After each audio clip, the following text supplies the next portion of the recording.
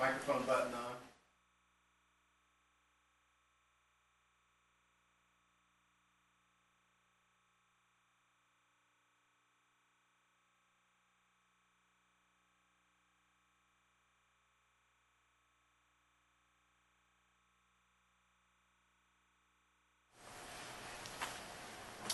Okay, welcome to the Serious Computer Security Seminar from Purdue University. Our speaker today is Howard Schmidt. Howard has had a long and distinguished career.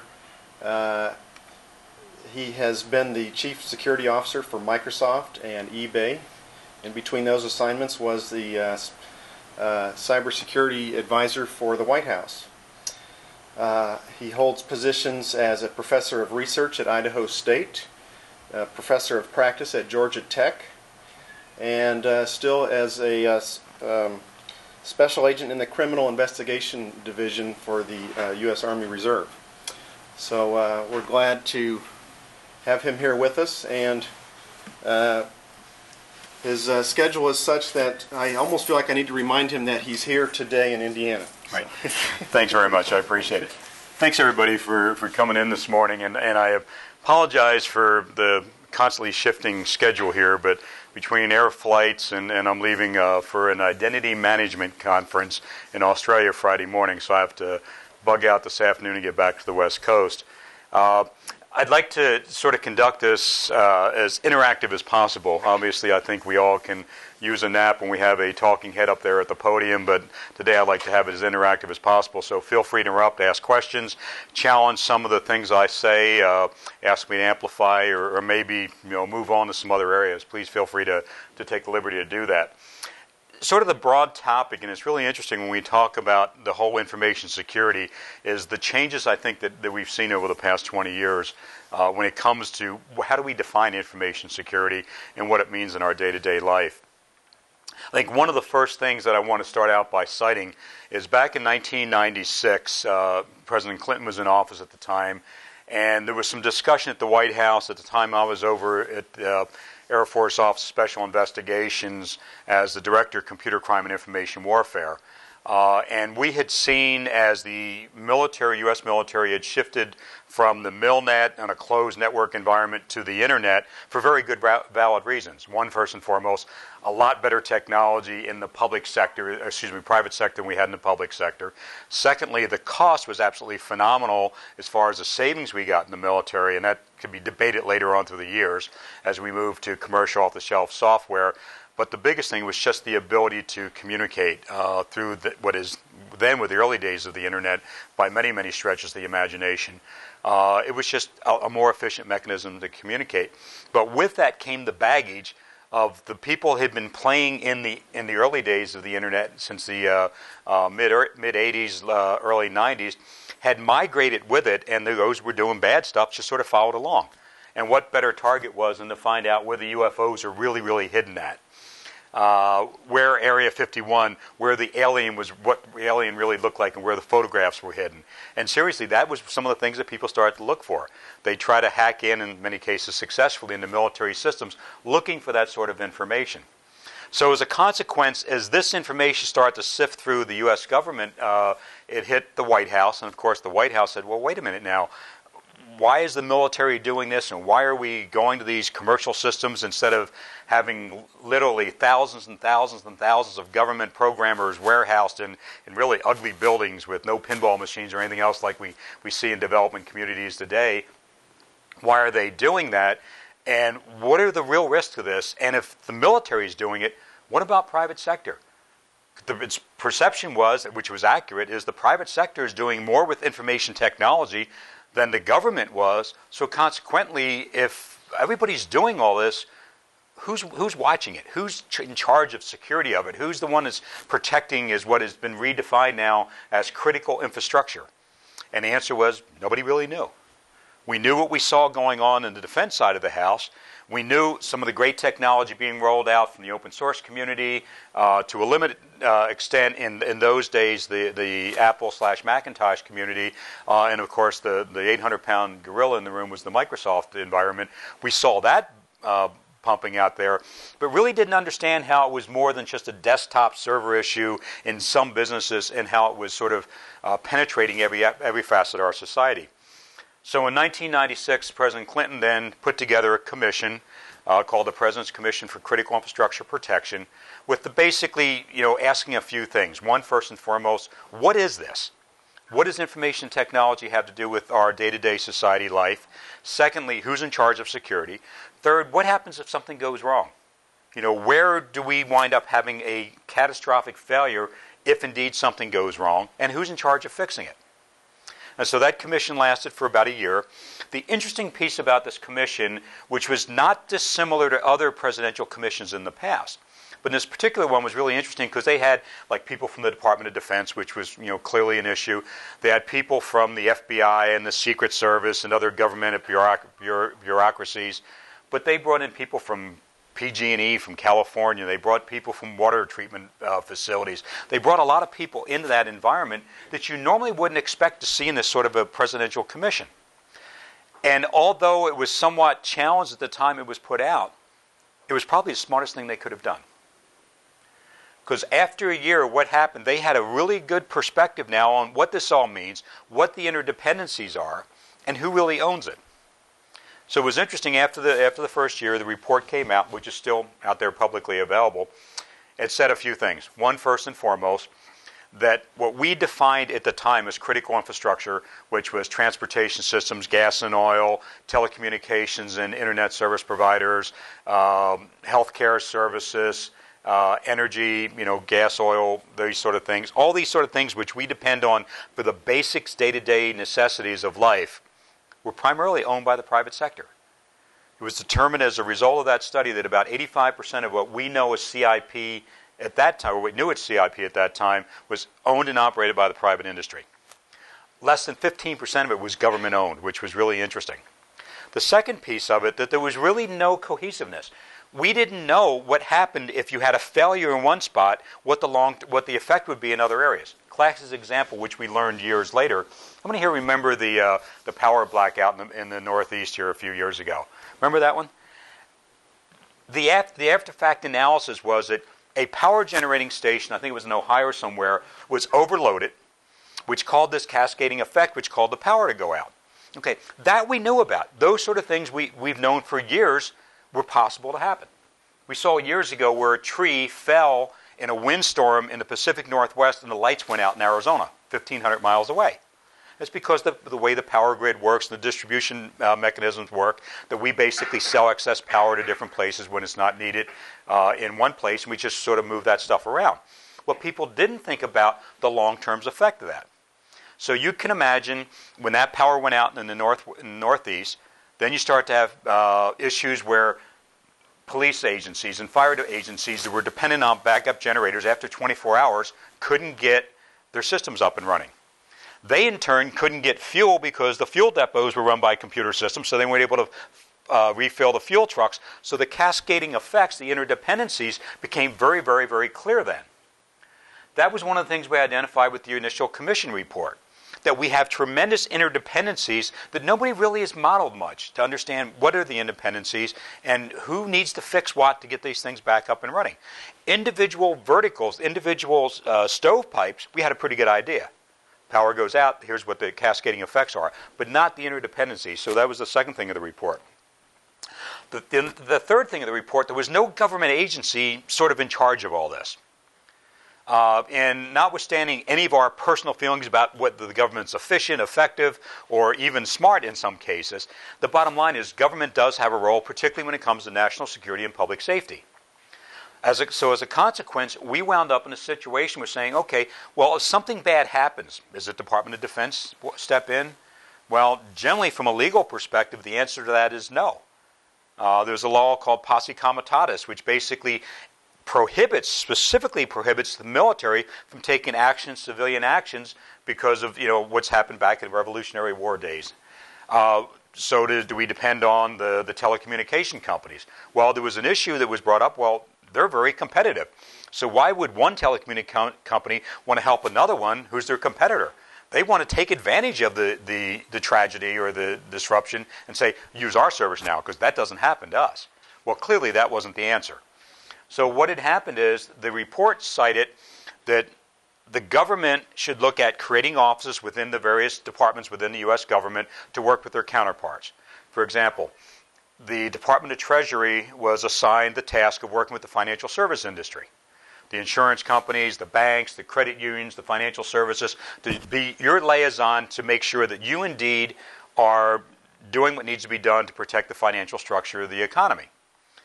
And one of the first questions came up and said, well, what's the government got to do with it? That's privately owned. It's market forces drive interest rates in banks. But when you think about what happened, particularly in the aftermath of September 11th, when the financial systems went down just in New York, and what happened to the economy for months and months and months after that. So clearly there was, and with the dependency that we have on the financial services on IT systems, it became very, very noticeable that, yeah, we have to do something, and we have to do something now. So the Treasury said, that's your job. Work with them and make sure that they're doing IT security or information security in the proper way. And you go across the other government agencies and the same answers to those questions were given.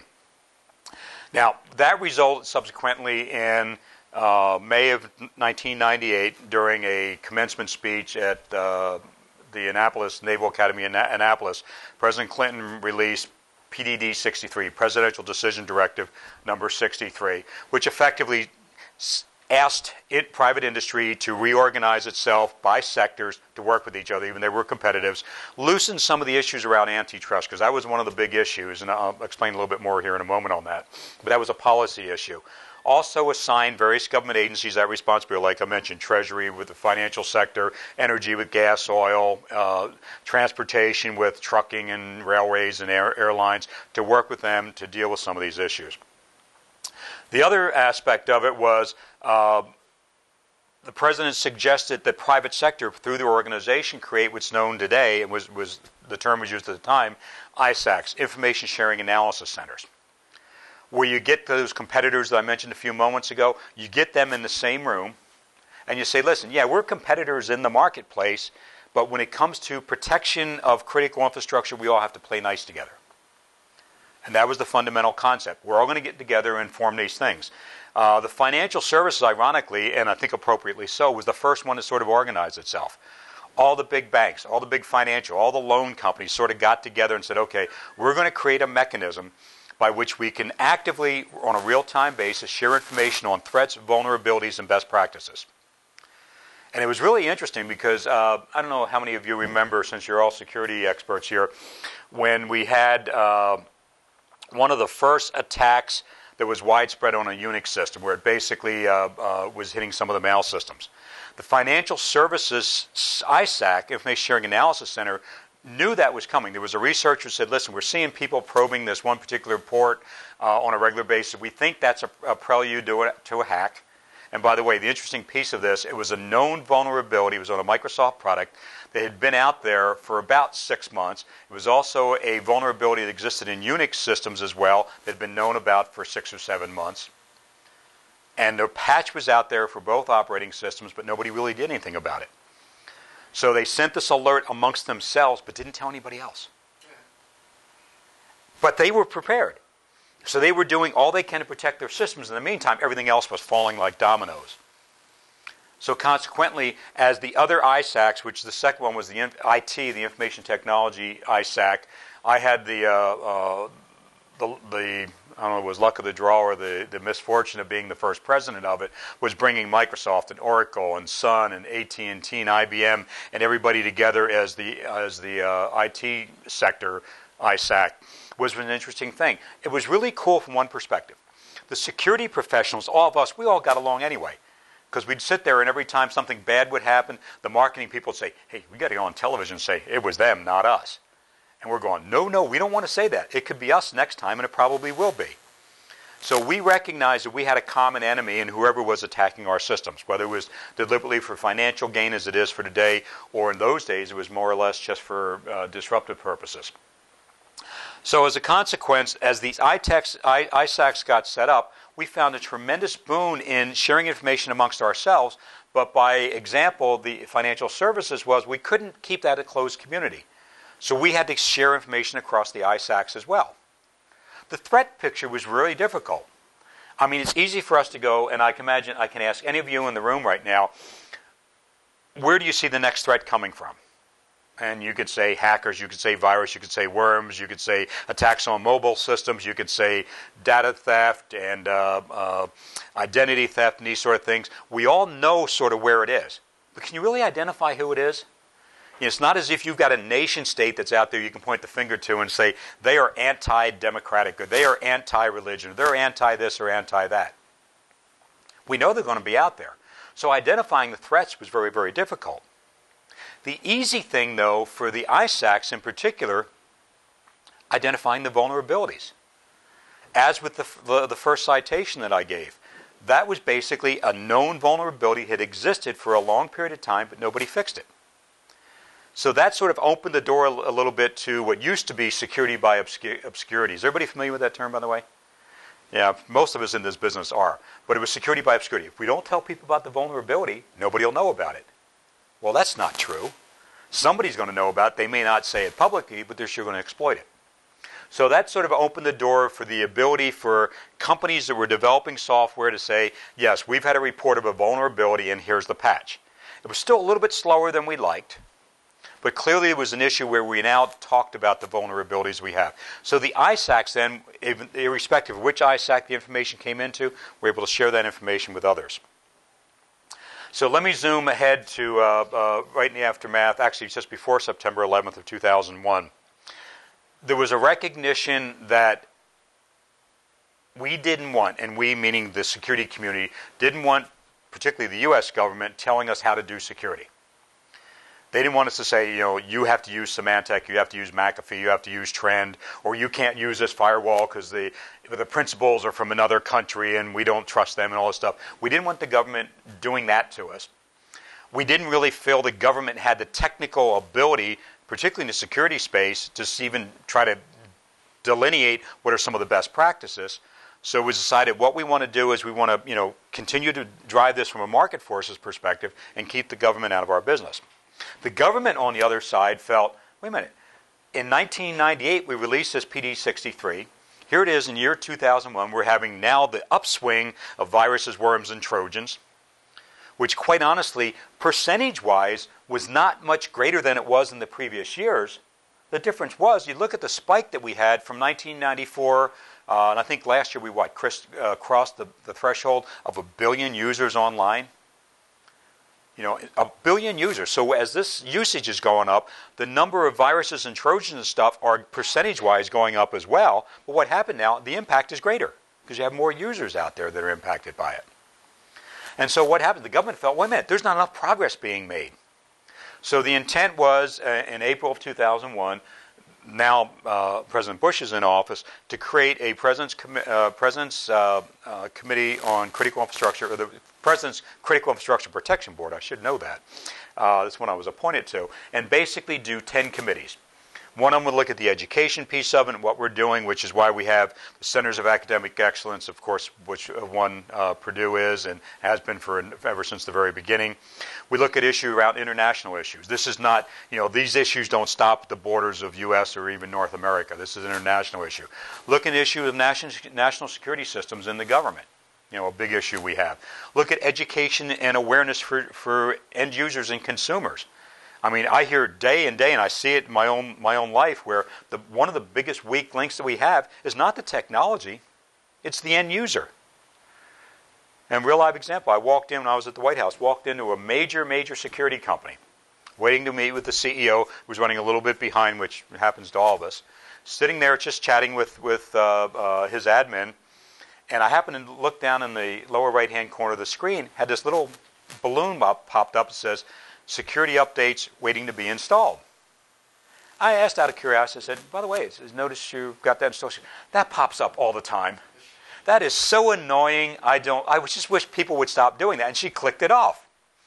And I said, do you understand what that's for? She goes, yeah, it's got to do some update, but I don't have time to do that right now. And the machine, of course, is connected to the internet and all the vulnerabilities and exploits and scannings going on. I'm sitting there thinking, that's really unbelievable. This is a major security company. Here's somebody that works there that was not a security specialist that basically said, I don't understand what this means and it annoys me, so kept shutting it off. those are the sort of awareness and training things that we need to deal with. And we've seen it even greater with the expansion of broadband. I mean, my dad, who recently passed away, I mean, up until the time he died last year, had broadband. He's had broadband for 4 years. He was always on. He, you probably heard the stories about whether it's a smart thing from a power usage way to turn off your computer and turn it back on or leave it on all the time. Well, he was on the leave it on all the time type basis. And he'd send me about 3 or 4 viruses a week and going, is this a virus? Yes, it is. Don't send these to me. When I come back down to visit, I'll look for it myself. And then I go back and clean 600-700 viruses off of his machine. But here was an individual who was using it on a daily basis, just didn't grasp the concept of some of the threats that were out there.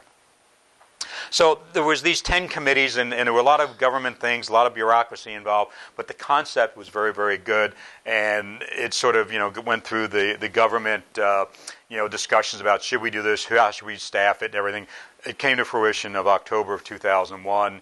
And our main job at that point was to create a national strategy. And I'm not going to bore you with the details, but if you have an opportunity, it's freely available on the White House website. It's whitehouse.gov/PCIPB, or you can just use your favorite search engine for National Strategy to Secure Cyberspace.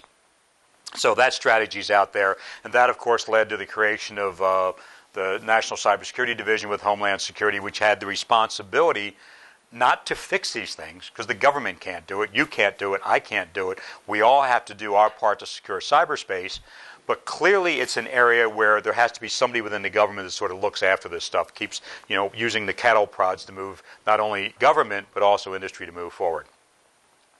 So I've sort of laid a lot of that out as sort of a background. I want to get into some sort of the meat of the discussion now and talk about some of the new technologies and the new threats and some of the things we sort of see on the horizon. This is the part I'd really like to get some perspective from you on, if you agree or disagree with some of the things that we're seeing out there. One, I think first and foremost, is this whole issue of application security. What we've seen in the early days was people doing attacks on networks. Network attacks was the big thing, and exploiting network technologies to accelerate privilege or to get greater privilege in an environment, move up the root authority or admin authority or domain authority in a Windows environment. We've gotten good about that. The idea, did anybody here attend RSA here a few weeks ago in San Francisco? One of you were there? RSA, and I've been going for years and years and years. I had a couple reporters come up to me and say, listen, they walked the floor of RSA. Am I seeing the same thing they're seeing? And I quizzically said, well, I don't understand. What are you asking me? I said, yeah, there's booths there every year. They're giving out free T-shirts. They have like a 7-foot model at one place, and they have people walking around with yak coats on calling Hackistan and all that other stuff. So it's a lot of the drama there, but it looks pretty normal. And one reporter from USA Today said specifically, well, I'm not seeing anything really new. And I got to thinking about it, and there wasn't. Gone are the days of, gee, here's the new technology we've got to solve something. Look, a firewall, intrusion detection, intrusion prevention. We've been doing that for years now. We know how to do it. Whether or not we do it is a different story, but the technology's out there. You're going out and you're talking about two-factor authentication. I bet you say 1/3 of the floor was technologies about two-factor authentication, strong authentication, identity theft, this sort of thing, which I'm going to speak a little bit more to in a few moments. But there really wasn't anything new. And it's not saying that all the technology that can be developed to improve information security has already been built, but we're in sort of that stage now where we're saying, listen, the technology is maturing. It's the processes that are in many cases broken because we're not doing it. It's the people that's broken because they're not getting trained as they should. But clearly the landscape is changing. There were a couple things, though, that I think we're trying to bring the battlefield more toward the forefront.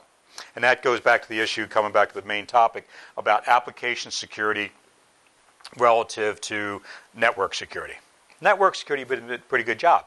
But the issue is network security, network exploits are successful in many cases today is because the applications that are now network enabled or internet enabled are being exploited.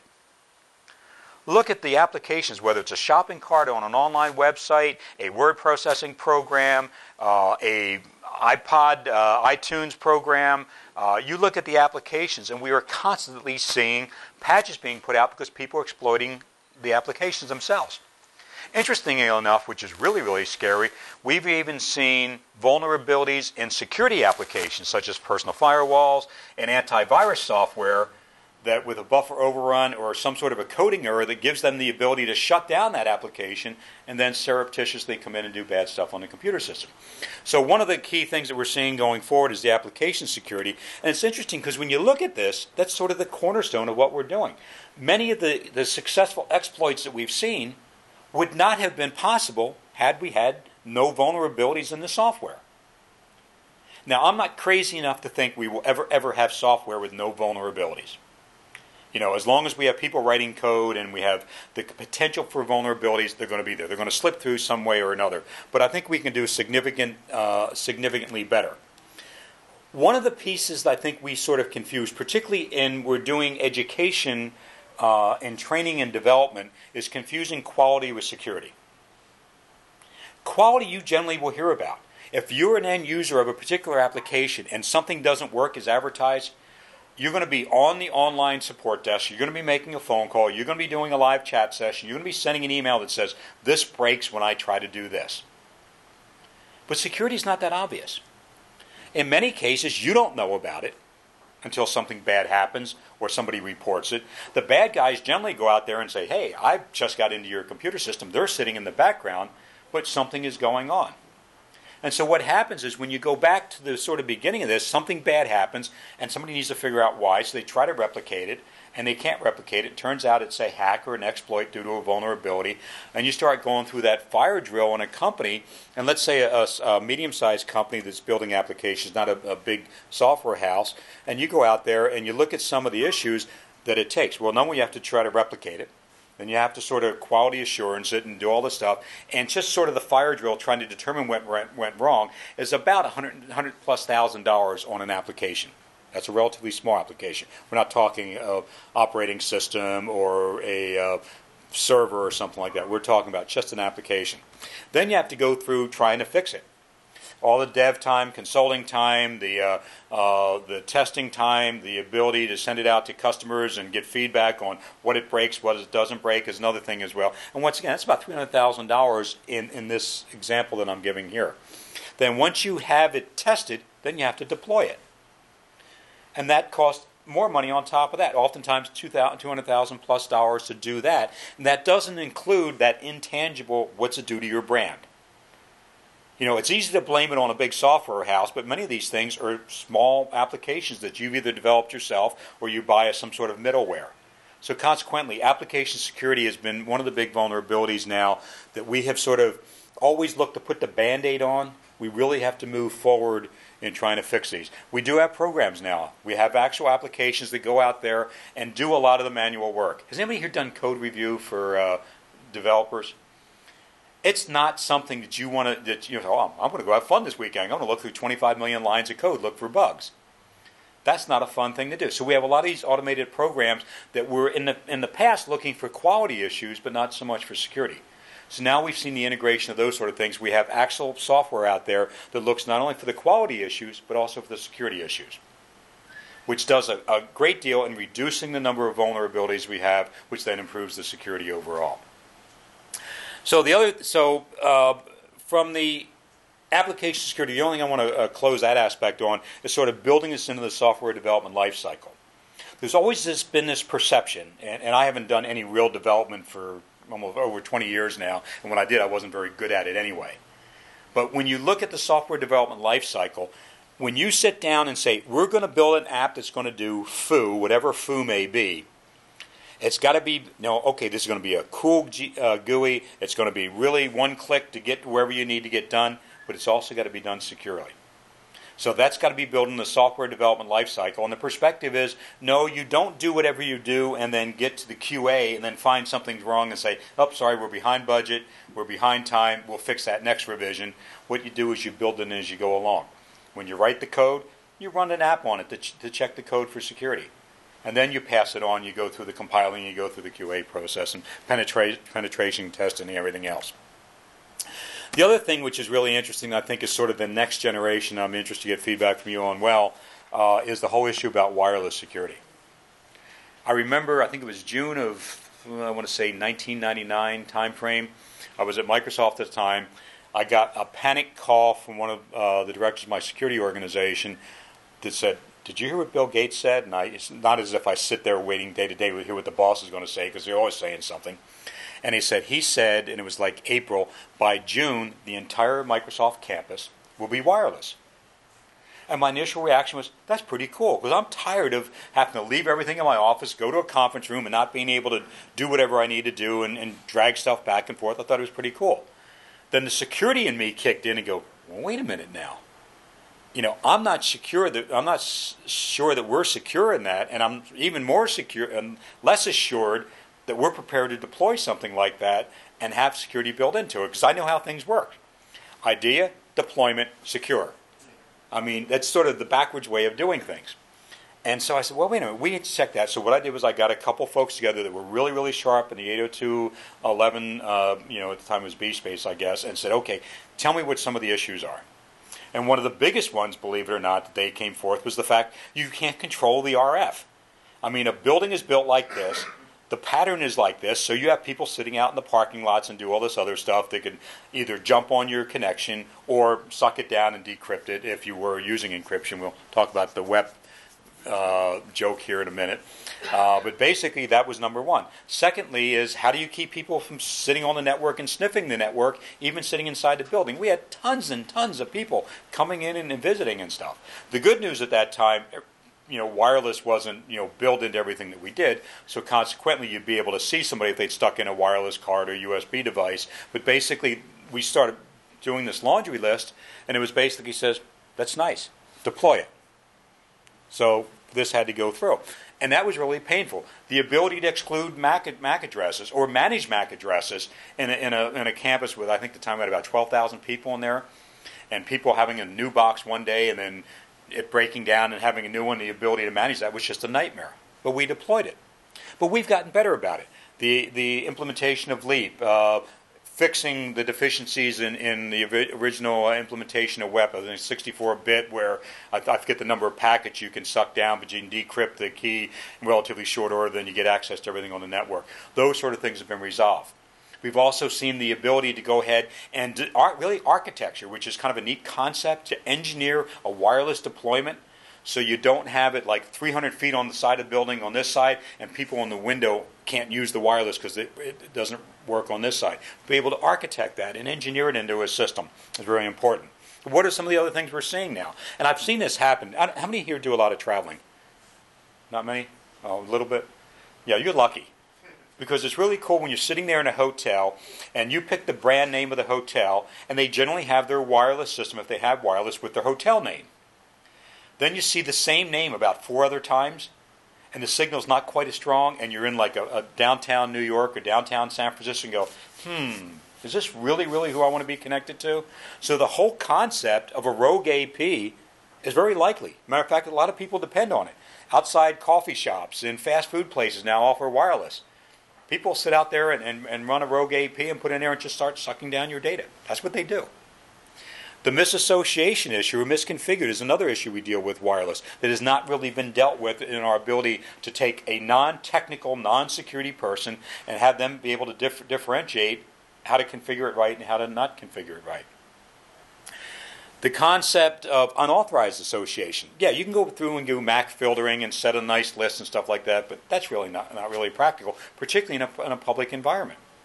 The idea of that is you want everybody to be enjoying it. A lot of the cities now are going to Wi-Fi citywide, free of charge. You can sit in a park with your laptop and do what you want to do. So you don't want to lock people out. But on the same token, you don't want people who are going to be able to sit there and try to be scanning the network, looking for vulnerabilities, and start installing keystroke loggers and all those things in your network. And the one that you don't hear, and I don't know if anybody here has heard, I've yet to hear about a denial of service attack on a wireless AP. To me, that would be the easiest thing going. I've been a ham radio operator for like 40 years, but I've never heard of anybody. Has anybody here heard of that? I've heard of... Is your mic on? Thanks. We had a grad student that graduated from here a few years ago. He worked for the government in Bolivia, and they used a wireless network to connect some border system that they were using. And they had some truckers apparently with these jamming devices that were actually disrupting that network that connected their two outposts there. Now, was that regular 802.11, or was it somewhere? Yeah, see, and that's the thing to me that seemed to be most prevalent. If I want to really mess with somebody, I'm just going to go ahead and transmit on the same frequency and just kill the system. But that's another issue we have to deal with in wireless. And once again, right now, in a lot of cases, we either have an expectation that there'll be wireless there or there will be a wired connection. As we move away from the expectation of having the wireless there, the expectation will be we will have wireless everywhere we go. Once we have that expectation, there will be a greater dependency on it. If it doesn't exist, we're going to be hosed. It's just like the use of GPSs. I've got one of these, I don't have it with me, one of these $200 portable GPS, battery operated. You can select what type, whether you're on foot, a bicycle, whether you're driving a fire truck or a car. And it just really, really works good until the battery goes dead. And you don't have your charger with you, and you go, map? I don't have a map. And even if I had one, I'm not sure I know how to remember to read a map anymore. It doesn't have the detail. It doesn't have the ability to put in, I want to go from West Lafayette to Chicago via 65, or I want to go some other route. It doesn't have that in there. So consequently, our dependency on wireless is becoming greater. It's great that we deploy it, but we have to deploy it in a secure manner. And once again, it goes back to the old, dream of, deploy, and then secure. That's the wrong way of doing things as well.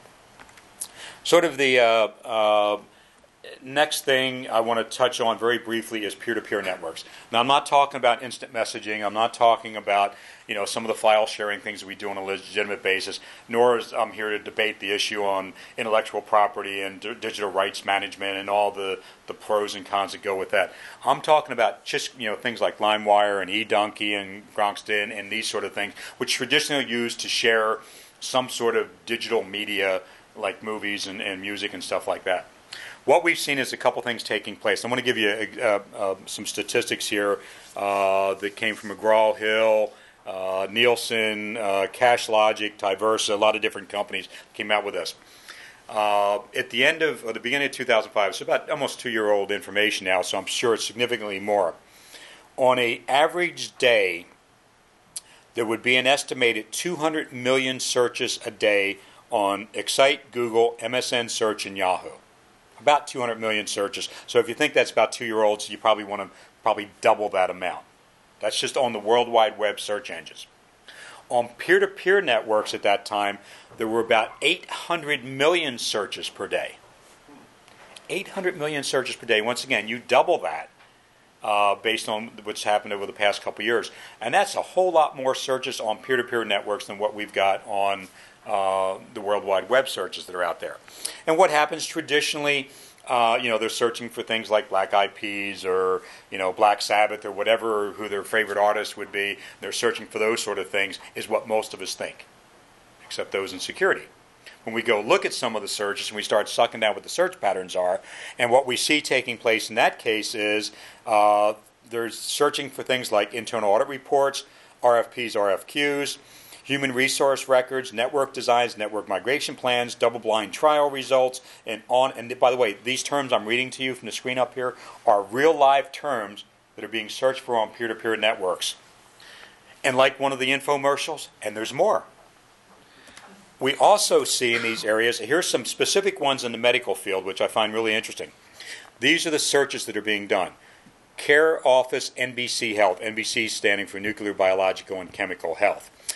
Medicine, mental health, CRC of, hospital records, mental hospitals, hospital letterhead, hospital records, Niagara Hospital, American Medical, Connolly Medical, UPS, prostate, data entry, medical billing, and I've got like 70 different terms just from one bad guy that was searching for stuff on the peer-to-peer networks. So here we have people installing peer-to-peer network for what they think is legitimate purposes, not realizing in some cases, when not configured properly, in some cases just by default, shares more than just, say, the music file.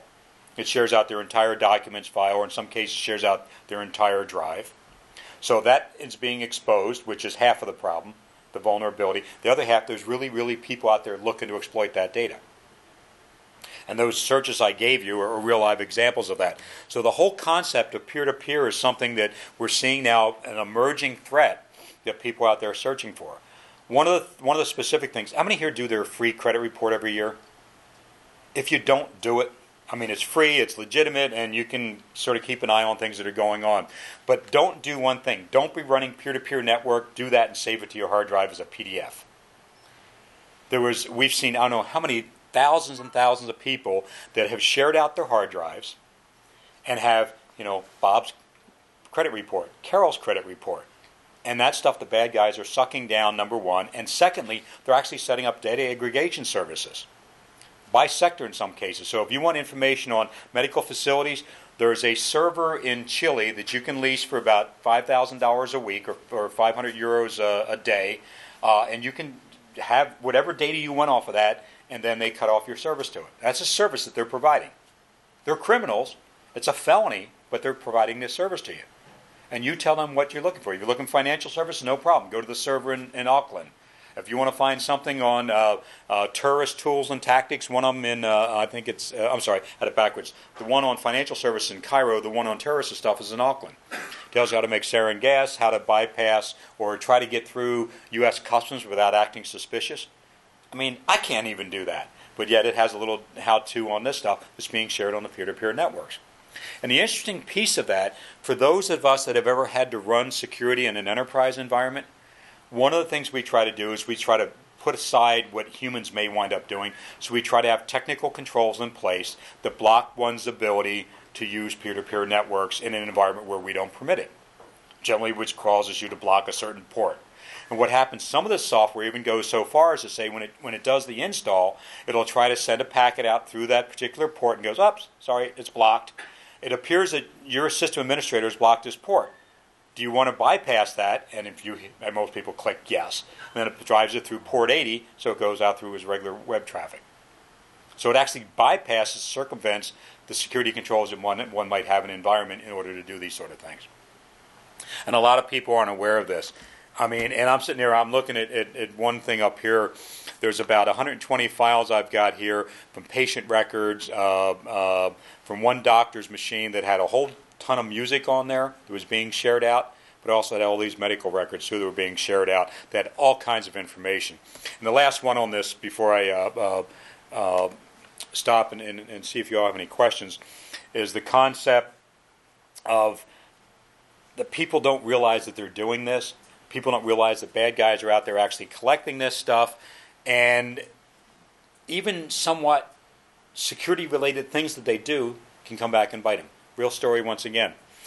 The most recent document I found, I think it was over 18,000 incidents of it that I found on peer-to-peer systems around the world. One of them was, apparently this woman had been a victim of either credit card fraud or somehow there was a mix-up on her credit card bill. So doing like most people do, I presume she called the bank and said, listen, hi, I'm Jane Smith, and I see this charges on my credit card, which were not me. And they said, okay, write a letter, send it to us, that you challenge those credit things. I mean, I've had to do that with a mistake on one of my credit bills. So I figured that's the way it was done. So she types up the letter, says, hi, my name is Jane Smith. My social security number is 123-456-789. My credit card number is 123-456-789. My address is such and such. My PIN number is such and such. This is the transaction number I'm challenging. Please put a hold on this or investigate this because this was not my charge. Saves it as a document on her computer system, which is shared out on a peer-to-peer network. That's why one of the terms on there that the bad guys search for are credit. They just look for that thing, and guess what? Her letter was just slammed all over the internet. Made her a double victim in this case. And hopefully that that credit card has been long shut down, closed out, or whatever the case may be in it. So sort of the last thing I want to take just a really quick minute on is sort of the other end of the spectrum, the home, end user, consumer space, small, medium businesses. As we get better at large enterprises, if universities get better about security, sort of the people left out there in no man's land are the end users in the consumer space. And I don't know if anybody's ever participated in, but in police department they have the block watch or neighborhood watch programs where you can all get together and have some hors d'oeuvres and talk about how to cut your plants in front of your windows and how to make sure your doors are locked, even alarm systems and stuff like that. We don't do the same thing for information security. And so when we go visit families and friends, we may be using to show them how cool Google Earth Live is, or show them all this nice stuff. But how many times we in the security profession actually sort of get together and do a neighborhood block and just go up and down your block and make sure people have antivirus and automatic updates turned on and these sort of things. These are the sort of things that are creating problems for us. Because when we start talking about my last topic, such as botnets are not out there generally from large enterprises. They're from consumer space that's got broadband, DSL, or cable that's out there that don't know any better. They don't even know that they've been botted. And the bot herders depend on that. They collect these things, everything DDoS attacks. The big increase we've seen in spam in the past 6 months or so has not been because our spam filters aren't working on the SMTP servers that we've got out there. We're locking those things down very nicely. But what happens is now they're using the home users that's got 4, 6 megabit per second bandwidth in there. They're just using those as spam relays. Nigerian scams. I mean, you name it. That's what they're using for today. So the whole concept of the end user / consumer is some space that we need to put some focus on as well. So with that, I've got about 5 minutes according to my clock up here. I thank nobody for falling asleep through this, but turn it over to you. If you have any questions, comments, thoughts, solutions. I'm curious to know where you see some of our biggest needs in the next, let's say, 5 years or so. We don't expect you to be the perfect prognosticator, but what are the biggest needs? Yeah, I think there's 3 primary areas. One is the end user consumer space. It took us, almost 20 years to reach, or a little over 20 years to reach 1 billion users online, and of course the major chunk of that took place post 1994 when the World Wide Web became publicly acceptable. We will probably take less than 5 years to add on the second billion, with everything becoming IP enabled and everything else, everybody carrying a mobile device. So that's sort of that area. The end user consumer, we can't expect them to become security experts. So that's sort of the frontier that we really need to pay attention to, worry about. The second one is very closely linked to that, is the mobile devices. I am with this is probably my most recent one. I'm one step away from having IP-based phone services over this. Skype mobile, whatever type of mobile IP-based clients you've got in this is going to be another thing, which means this becomes a really, really big, valuable target. Right now, there's a lot of other stuff out there I can take pot shots at, but the more we depend on these, the more it's going to be a target for us. And a third thing is clearly the issue of the application security. As we develop cooler, faster, tighter code and everything else, we're going to continue to see people poke holes at the application side. And if we don't do something about it now, it's going to just get worse and worse for us in the future. Anybody else? Please. Just your mic, please. Thanks. What do you think one of the largest barriers is to sort of setting up that community watch for information technology like you suggested? I mean, I know once you said that personally, I thought about my own situation. Like, I go home and, my mom's always like, oh, the subscription thing needs to be renewed for antivirus. And, being selfish or whatever, I just don't want to deal with that. I just don't want to hear about that. And then thinking to myself, gosh, what if you imagine a whole block of like 100 homes and you're one of 5 people that have any level of expertise in this, and now you have 100 people calling you and saying, oh, I just got a pop-up and it said that something was trying to reach the internet. What should I do? Right. I don't want to deal with that. But other than that, I mean, I guess just your thoughts on why you don't see that happening, that sort of thing. Yeah, it's a good question. It's interesting too because, and as you've mentioned it perfectly, I mean, we all get tagged to be the CIO for our neighbors and friends everywhere we go. The minute they find out that we're in IT security, we're the ones getting the phone call at 2 o'clock in the morning. My screen went blank. Yeah, you cat kicked out the plug. Sorry about that. But you're absolutely correct. Why that's not taking place is I don't think the emphasis has been there.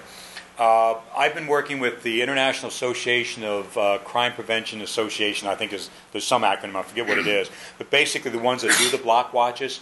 And there's been a couple agencies around the United States have actually put together a little DVD that you can give out and say, okay, here's how to be secure. Turn on auto updates, turn on auto subscriptions, turn this on. Don't turn on the phishing filters with the new browsers. Your Safari, Opera, IE, all of them have the anti-phishing stuff built in there as well. But people don't know to do these things, for one thing, and the other one is the technology. Has anybody here updated to Vista yet? I've been beta testing it since the first beta of it. And I still have yet to find some really, really good hardware that runs it. I really love the features of it, but I can't use it because I don't have drivers that don't work. So therefore, people are not going to upgrade to some of the new requirements that are more secure. So that's the other reason why some of these things don't take place. The third one is the fact, and you said it perfectly, you just don't have time to fix everybody's computer. So the endpoint solution for this is we need to build security in from the outset so people don't need to worry about it. Anybody bought a car in the past few years? When you go to buy a car, do you have this checklist to say, oh, I want a car with brakes?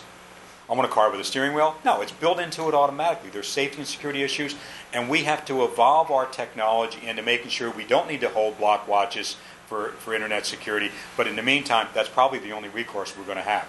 Get people together. It's a pain. Make sure they're understand. We're going to do this once every 6 months, whatever, so you don't get the call in the middle of the night. But clearly, it's an initiative that we have to take on as a whole. Okay, it looks like I'm on the time. If there's not any more questions, I'd like to thank you once again for joining me this morning. Once again, I apologize for the mix-up in the schedule, but thanks for your time and your attention. Thank you. Thank you. Bye-bye.